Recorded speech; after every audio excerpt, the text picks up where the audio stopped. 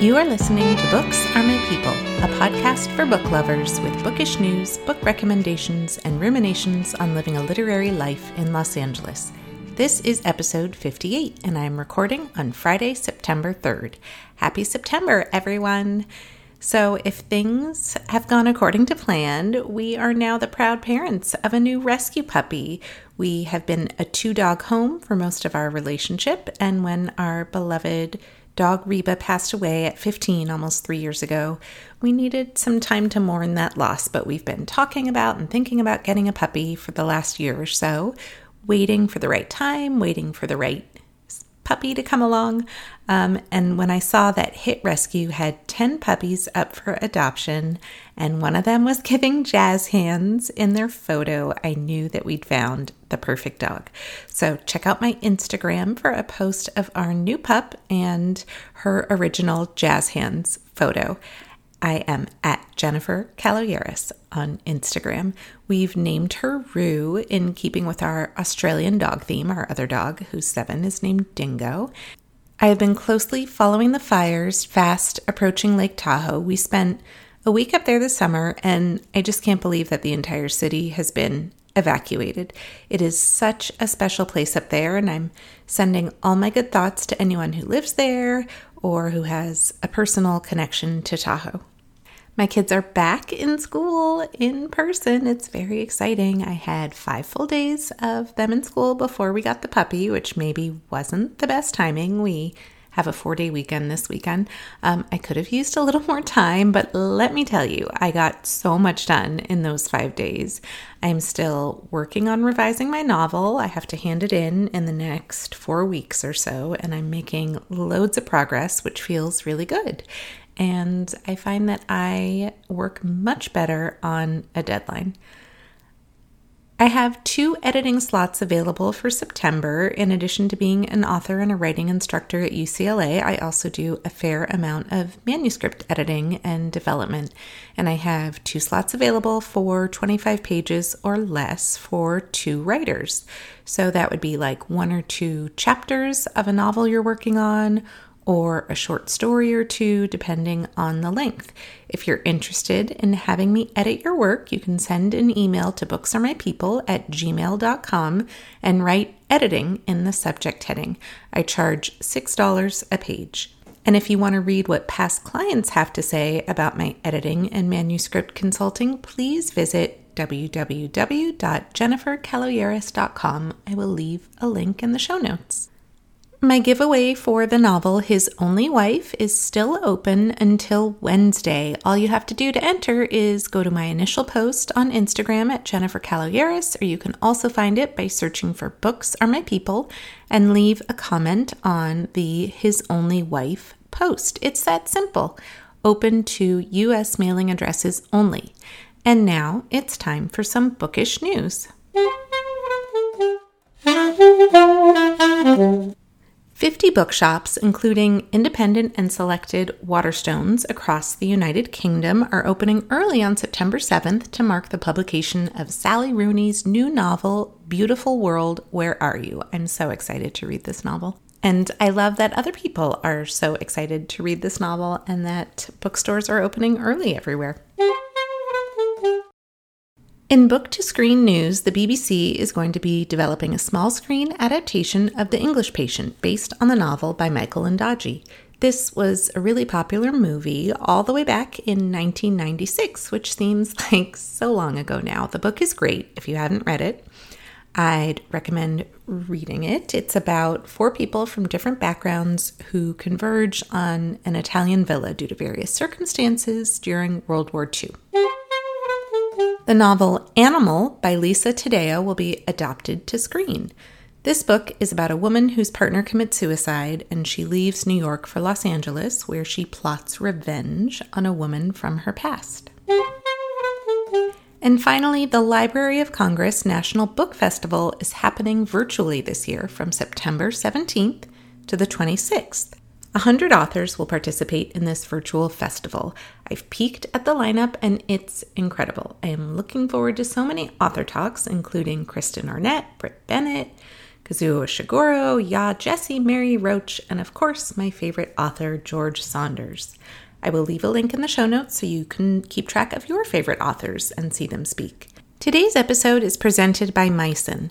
Virtually every chef agrees that a sharp, well-balanced chef's knife is the essential workhorse for any kitchen. A great knife should feel good in your hand, stay sharp, and hold up over time to the rigors of your kitchen. Simple, right? But behind these deceptively simple concepts are centuries of tradition, technology, design, and craft. Meissen spent 4 years developing the perfect knife because every little detail matters. Meissen went through 37 different prototypes until they knew they had the perfect knife. The final result? A knife that's a pleasure to hold, sharp enough to plow through even the toughest foods, and a blade that stays sharper longer. The best part is, by partnering closely with their factories and selling directly online, Meissen is able to offer incredible cookware at wholesale pricing. Go to the link in my show notes to get your Meissen knife today. Meissen, the perfect knife at an unreal price. And now, onto the books. My first pick is Hell of a Book by Jason Mott, which came out at the end of June this year. I got this book from the library. This book, which blew me away, has a dual narration happening. The main story is about a Black author who's touring for his latest book release, and the book is called Hell of a Book, and he's going across the country to promote it. His character is smart and funny and finds himself in all sorts of wild predicaments, but he's also perhaps at first unknowingly soul-searching for what it means to be a writer and what responsibilities he has to the Black community as a writer of color. In a secondary story that alternates with the plot's main narrative and later converges, we meet Soot, a young boy who got his nickname because of the color of his skin, and he's living in a rural town, experiencing adversity even in his very short life. The two narratorial threads kind of dance around each other, each one complementing the other, intersecting with one another in beautiful, poignant, and surprising ways. This book is part satire, but it is an earnest look at race in America. I just loved every minute of this ride, and I know that this will be a book that I return to in the future. And again, that is Hell of a Book by Jason Mott. Next up is The Kingdoms by Natasha Pulley. This book came out May 25th of this year. This one I also got from the library. I've been using my Libby app to catch up on some of my backlist. This book, which I guess would fall under fantasy, which you all know by now if you've been listening, I don't read a ton of it, so we'll call it Fantasy Light, and it is about Joe Tournier, who is at a train station, but he has no idea what he's doing there because he's experiencing some sort of extreme amnesia. He's extra confused because he knows he lives in London, and yet all of the signs at the train station around him are in French. When he asks where he is, it's confirmed that yes, he's in London, but it seems as though the French have taken power.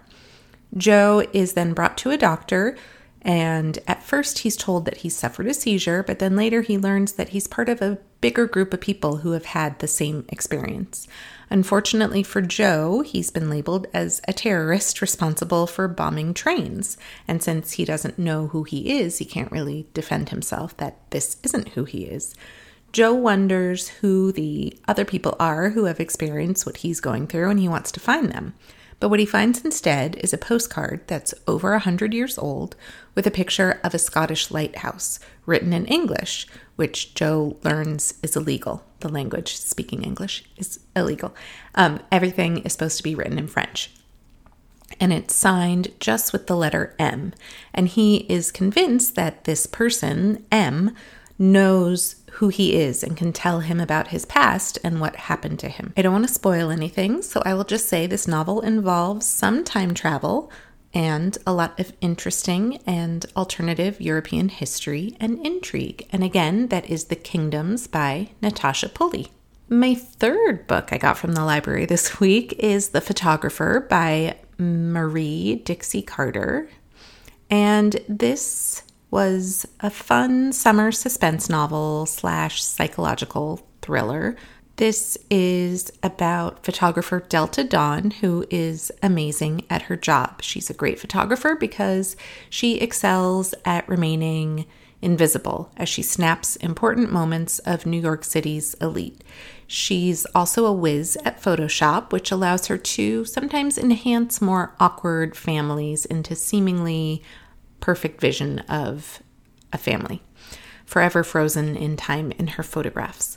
While photographing a children's birthday party, she meets the Straub family and really clicks with their 11-year-old daughter. The family is in need of a babysitter, so Delta offers to help them out, growing close with not only the girl, but also becoming close with her mother and father. In fact, she seamlessly enters their lives the same way she photographs families, sort of with a ninja stealth. But things take a turn when her intentions move from helping this family out to flat-out manipulation. I thought this was an intriguing read, and it gave me sort of Rock the Cradle vibes, which is probably really dating myself. And again, that's The Photographer by Marie Dixie Carter. Next up for me is Ghosts by Dolly Alderton. This book was a huge hit in the UK and originally came out in October of 2020, but it was recently released in the US. This book is about Nina Dean, who is in her early 30s, and she's a successful food writer. She hasn't had the best luck when it comes to men, but she is close friends with her ex-boyfriend, even though his girlfriend doesn't really love that. Nina meets a man named Max on an online dating app, and they have one of those incredible first dates, so much so that he tells her he's going to marry her. As a total aside, my husband said the same thing to me on our first date, and we were engaged 2 months later, and we're coming up on 18 years of marriage in a week, so I guess this approach sometimes works, but it does not work in this book because that would be a really boring story. Anyhow, Nina is thrilled about her new relationship, and during the few months they've dated, they've talked about everything from future kids to careers, and then suddenly Max up and ghosts her, which sends Dolly into a tailspin, forcing her to reconcile with her past failures and deconstruct why she's made some of the choices she's made. This felt like a slower-paced, more reflective Bridget Jones's Diary. It's smart and funny and contemplative. And again, that's Ghosts. Why do I have trouble saying that word? Ghosts by Dolly Alderton. And my last pick for this week is Mrs. March by Virginia Fato. If you are a fan of Hitchcock and the slow burn of his films, then I think you will enjoy this book. This book is about Mrs. March, who lives on the Upper East Side and is a housewife throughout her husband's very successful career as a novelist. In fact, his most recent book was just published to wonderful, glowing reviews. It's his most successful book ever. And so far, his wife, Mrs. March, is so very proud of him. Until one day she's in her favorite bakery and the person behind the counter makes a little dig about the main character being based on Mrs. March. Mrs. March is quite thrown because the main character is a destitute prostitute that no one wants. So the idea that this protagonist could be based on her starts to just eat away at her and consume her every thought. She becomes paranoid that everyone's looking at her and judging her on the street, wondering if she, in fact, is the woman the book is based on, which sends her searching for answers about her husband as they relate to a certain crime that happens to be in the news circuit. This book starts out feeling like a book of manners, but it quickly unfurls, as I mentioned, into a Hitchcockian work of wonder. I loved every second of it. And again, that is Mrs. March by Virginia Fato. Up next for me is A Calling for Charlie Barnes by Joshua Ferris, which comes out at the end of September. And don't forget about my giveaway for The Other Wife, which will close on Wednesday. As always, you can reach me at booksareMyPeople@gmail.com, and I will see you in 2 weeks with author Jen Michalski, who will be discussing her book, You'll Be Fine. In the meantime, I hope you all have a wonderfully bookish week.